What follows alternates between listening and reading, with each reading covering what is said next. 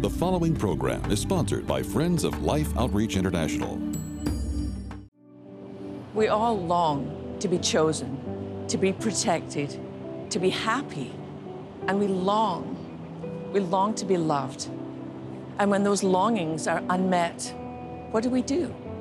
I mean, where do we go?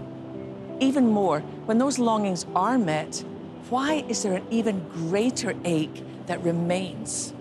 Coming up, best-selling author and speaker Sheila Walsh explores the longing in all of us.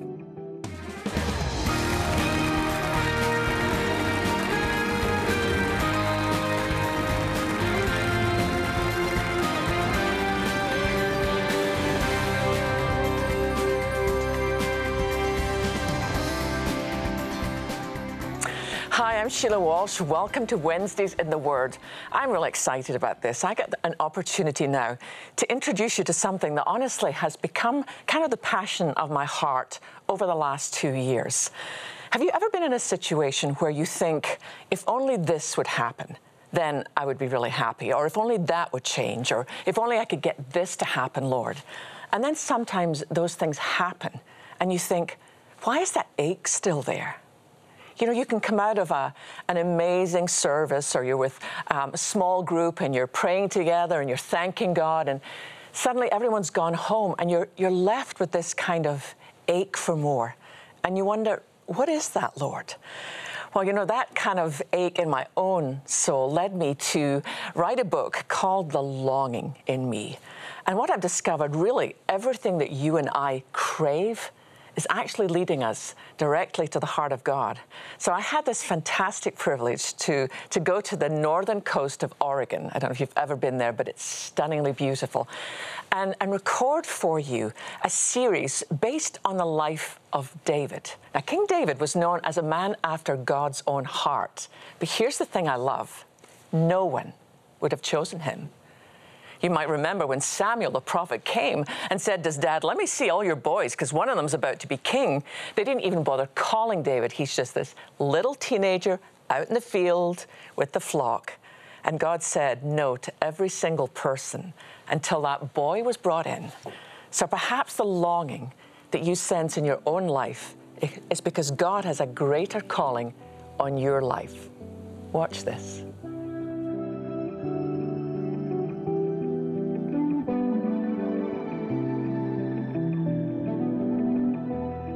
In the chronicles of childhood, from infancy to leaving home, I think it's safe to say that our high school years rank near the top of the scale when it comes to intensity and longing. That's because many of the feelings we experience during these years are really for the very first time. We long to be liked by our peers. We long to fit in. We long to be someone special. And we long to be loved. When I was in high school, I had a crush on the lab technician in the physics department. I mean, part of me knew he was kind of out of my league. I mean, he was, after all, technically staff, and I was an awkward senior. Even so, I dared to dream. Well, one day, I overheard the popular girl at our school mention his name while I waited in line for the bus. When I learned that he was going to be at the high school dance, I blurted out, "Oh, that's so great!" I mean, I tried to cover my outburst, but with every pathetic word, the popular girl and her friends moved further and further away. Mercifully, deliverance came in the form of the school bus, which roared slightly louder than me. Well, on the night of the dance, I was dressed and ready 3 hours before I needed to leave. When I arrived, the music was already playing and people had started to pair up for a slow dance.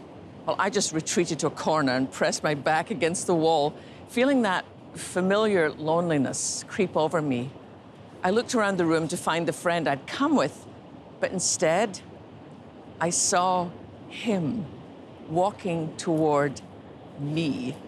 The popular girl and her friends were standing on the other side of the hall, watching him and me.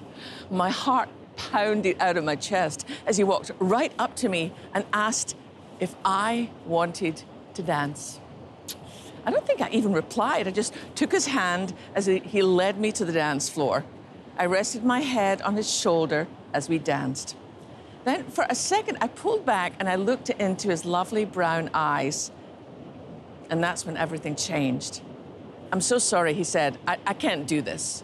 He let go of me and walked over to where the popular girl and her friends were now laughing. It had clearly been a dare, a "why don't you dance with that awkward girl" stunt. I thought of going all Carrie on them, but I just slipped away and hid in the girls' bathroom until it was time to go home. I mean, even now, I can still remember that sickening feeling in my stomach.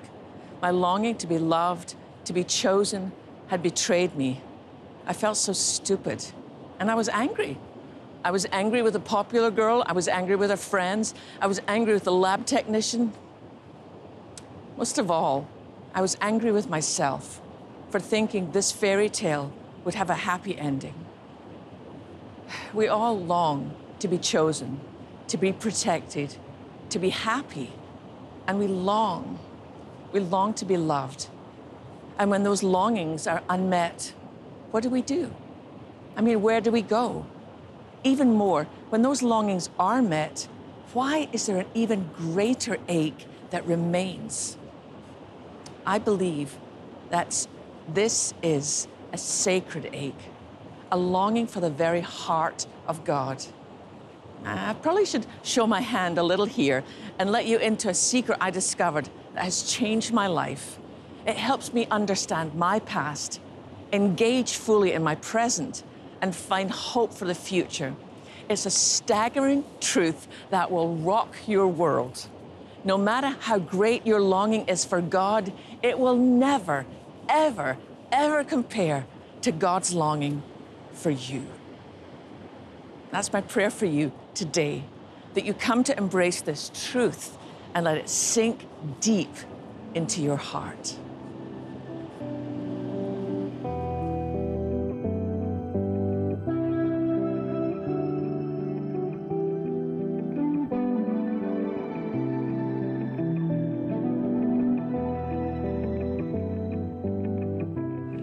David knew firsthand what it was like to not be chosen.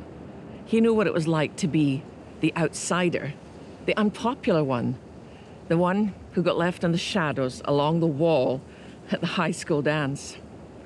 Have you ever dared to dream for just a moment that you would get chosen, only to be disappointed and reminded one more time that you will never be that girl? I've often wondered if that's why little girls love fairy tales. Is it because they always have a happy ending? Maybe it's because we identify with a girl who gets picked, even if she's the least likely one. She's the one who's made to sweep up cinders while her ugly, mean sisters get ready for the ball, and yet she gets chosen in the end. Or she's the one who takes a bite of the poisoned apple, and just as it seems that all is lost, the prince arrives, and he saves her. The credits roll, and we imagine they live a perfect life. You know how it goes, happily ever after. Well, these are the stories of our childhood. But it seems today we need that story to take us beyond our childhood into young adulthood.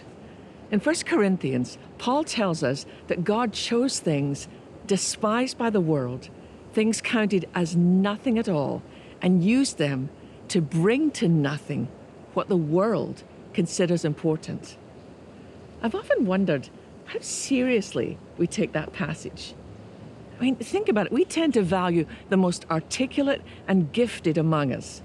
But God, He has a different set of scales that He uses to measure a life. God, He looks at the heart. These words exactly describe David, the man God chose to be king over all of Israel.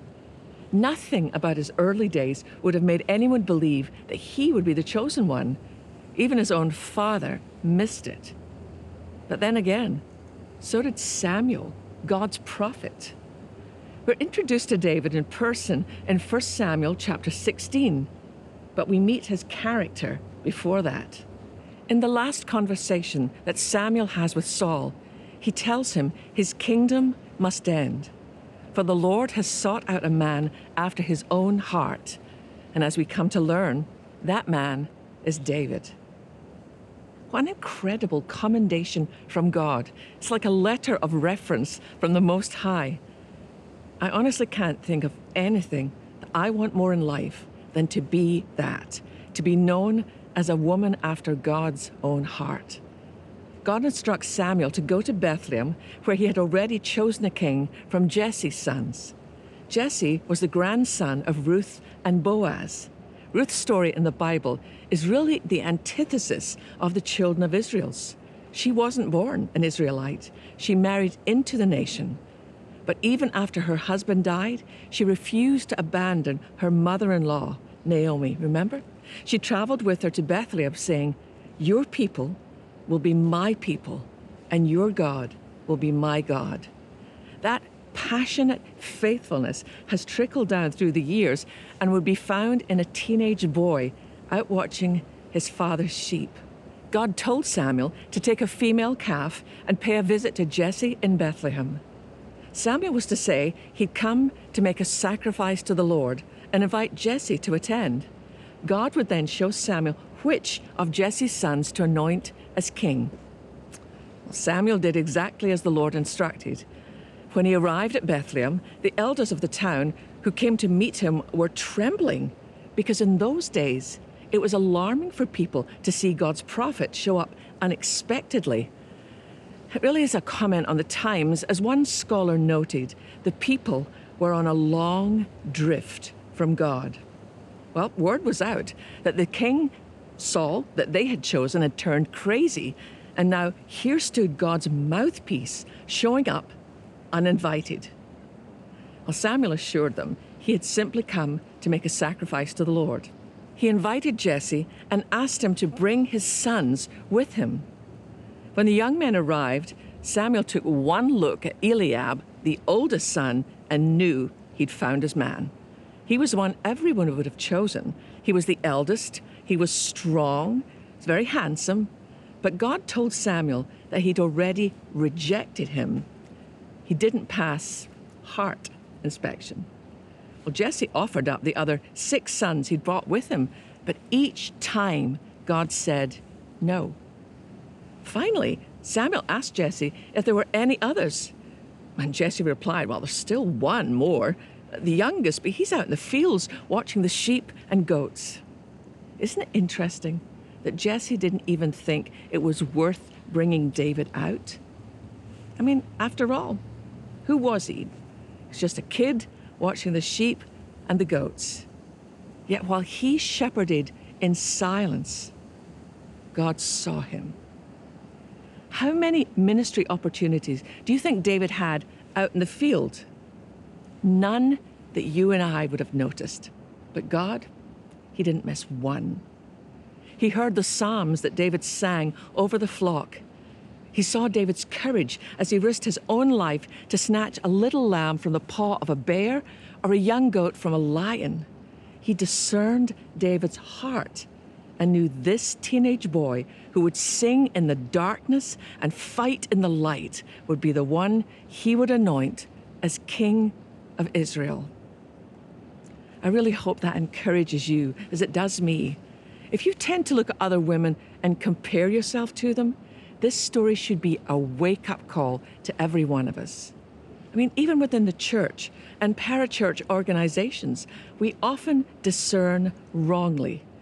We're drawn more by charisma than character. But here's the truth. Charisma cracks under pressure, while character doesn't. David never asked to be chosen.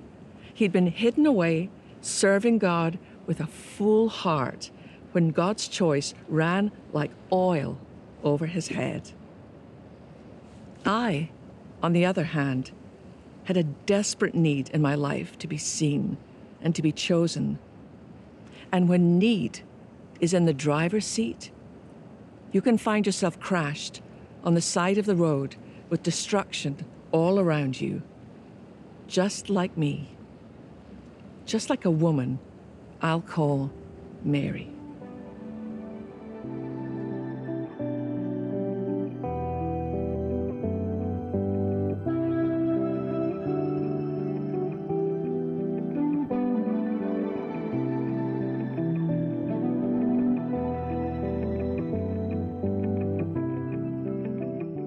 I never found out her real name, but I did identify with her story. We were sitting opposite each other waiting to board a flight. I asked her if she'd mind watching my bag while I went to get a drink of water. And when I got back, she'd moved to sit right beside me. She told me that she'd read one of my books, and we had so many things in common. She told me that her dad was a good man, but he was always busy. Even when he was there, he kind of wasn't really there, if you know what she means. She said that when they had special dates, he'd miss them. Now, there was always some good reason, so she never felt she could get mad with him. Over time, she just got used to it. Mary told me that all through high school and college, she longed to find someone who was different, but she kept choosing guys who never kept their word. She always felt she wasn't pretty enough or thin enough. She just wasn't enough. At this point, we began to board our flight, and I never got to finish my conversation with Mary. By the time we landed and I'd made my way to baggage claim, she was gone. I prayed for Mary a lot that day. I prayed that she would know that God keeps every appointment with his daughters, even when we forget. Have you ever found yourself in a place like Mary's? Have your longings ever landed you right in it? Do you ever find yourself thinking that nothing will ever change?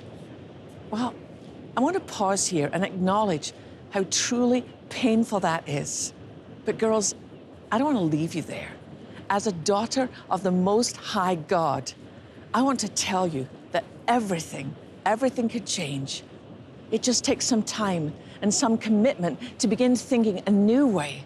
For the truth is, the God who created you has chosen you as his beautifully loved daughter. And because of that, you and we can take these rejections in our life in stride. I want you to think on that again and again until you begin to believe that more than the lie that you're not worthy of being chosen. The God of the universe has already chosen you, and he says that you are his.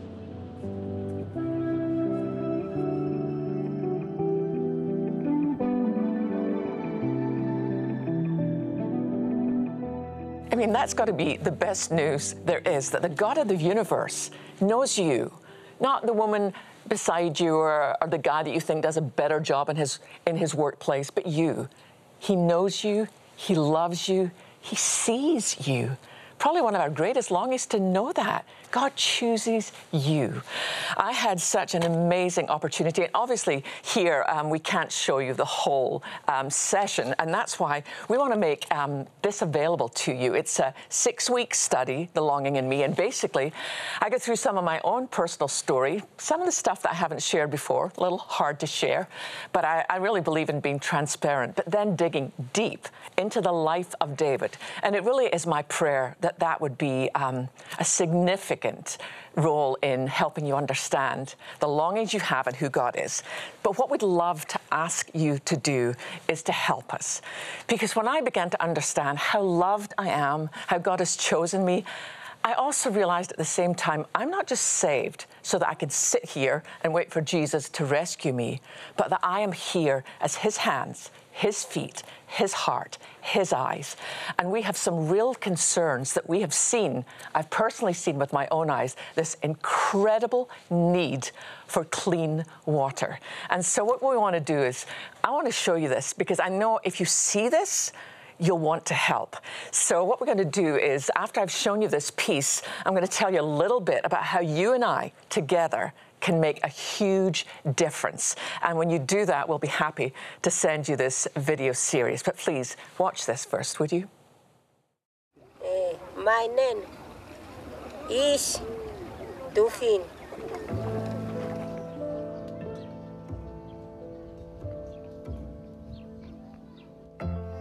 Teura sangan buvumbefe zao chimanambula zao raimandrene. Mijale. Azutiere ni titirindraz.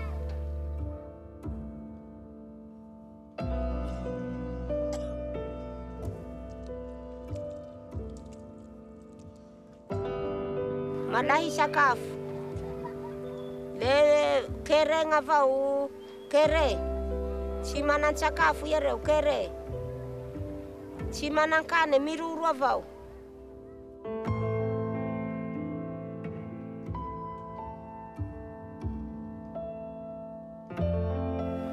Ajaja rua, valu vula, rua vula.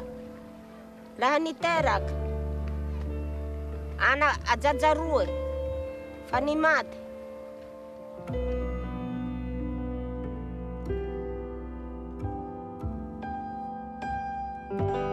Tunrua marau malutu ranu. Tiranu tu malutu. Marare titruai. Ranu tu malutu. Tiranu tuk. Nalahelo rahu. Amana kurua reo. Ie maharera kahiko. Nikuhak. Azu tiburu kuluzi rahu tiao chimisi tia. Ti chabua ku mamunje la potali fe chimisi. Si manambula hikarakara ku. Mi chale.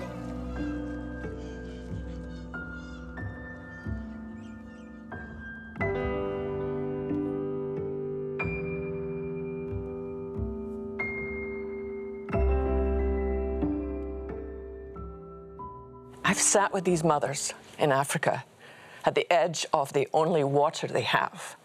And honestly, even though I thought I knew a lot, there's so much I didn't understand. Because sometimes we're tempted to think, well, that's just how life is over there. But honestly, when I sat with some of these moms, they're just like you and me. They have the same hopes, the same dreams for their children. And someone even said to me the other day, well, why don't they just not give the children that dirty water? They have no other choice. They have two choices. Not give the children the only water there is, which I've seen it, I've had it run through my hands. It's filthy. Or give them nothing, and then the children die an extremely painful death of dehydration. So it's almost like they're having to play this prayer game. Dear Jesus, please let one of my children live. And honestly, because I've seen it with my own eyes, I can't unsee it. I'll never be able, until the Lord returns, to not want to do something. But here's the amazing thing, guys. You and I can do something, and it doesn't even take that much. Do you know that for $48, if you were to give us $48, that will give water, clean water, for 10 children. That would be that mum, the 3 children she has, and the 2 that died. 2 families like that would be drinking clean water. Now, if you're ever able to do more, for $144, you can give 30 children clean water. But here's what blew me away. When I was in Africa, do you know that it only costs about $4,800 to drill a well? And here's the amazing thing. The reason we call it water for life is, do you know that well will last for 70 years? That means for the entire life of a generation, they will have clean water. I mean, think about the number of times you and I pick up a bottle of water and we think nothing of it. Or we go to the tap and we filter it to make sure that everything's perfect for us. These children are dying for the lack of 1 glass of clean water. But we can do something. Even if you're watching and you're 15, you're 17, or you're 80 and you think, well, I don't have a ton of money, give what you can. Any gift will make a difference. So please, will you go to your phones, call that number on your screen, or go online to lifetoday.org and give the best gift. But we can't turn away. I mean, one of these days, you and I are going to finally see Jesus face to face. And I want to think there's going to be a lot of children there who are happy and healthy in heaven as they were on earth, because we brought them clean water in Jesus' name. Would you do it now? Every day, children are forced to make a dreadful choice: drink polluted water filled with deadly disease, or die from thirst. No child should ever be faced with this decision. The good news is there is a solution. Mission Water for Life is one of the most proven demonstrations of God's love today. Suffering can end because clean water changes everything. With your gift today, you can help drill 500 water wells in remote villages in over 15 different nations. Your gift of $24 will help provide clean water for 5 people. A gift of $48 will help provide for 10. And $144 will help provide fresh water for 30 people for a lifetime. Additionally, just over $378,000 is needed to replace an old and failing drilling rig in Africa. Please consider an additional gift of $100 or more to get a desperately needed new rig in place as soon as possible. With your gift, we'll send you The Stream, a powerful new book by James Robison that charts a clear path for your personal revival and a spiritual revolution. With your gift of $100 or more, please request the Promises of God coffee mugs.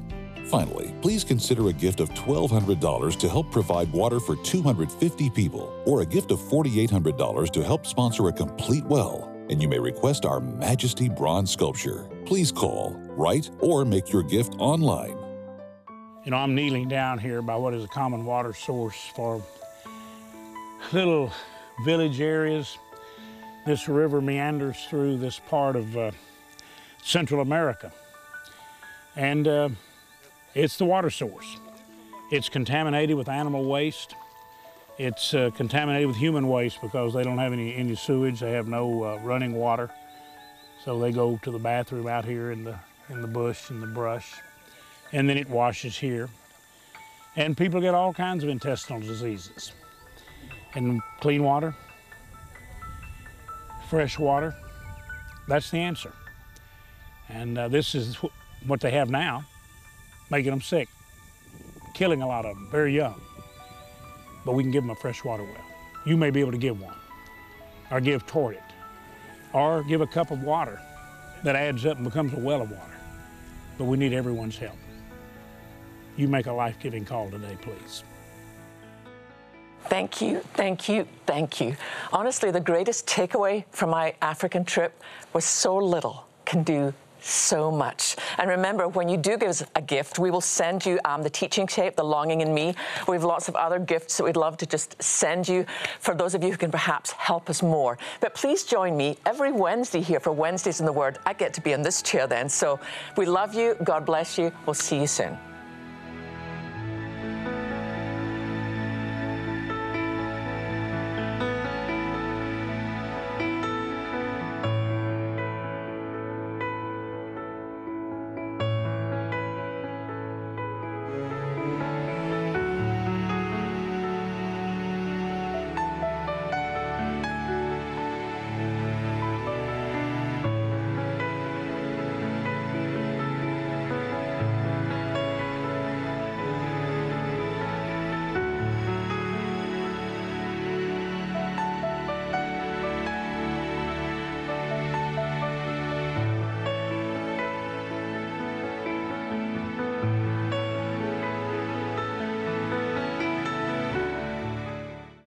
Abandoned at birth when devastating defects caused her to be born without legs, Jen Bricker defied all odds and became a champion gymnast and performer. Life Today is made possible by the supporters of Life Outreach International. Your gift will be used exclusively for the exempt purposes of life. The ministry features specific outreaches as examples of the programs it supports and conducts. Gifts are considered to be without restriction as to use unless explicitly stipulated by the donor. The ministry is a member of the ECFA.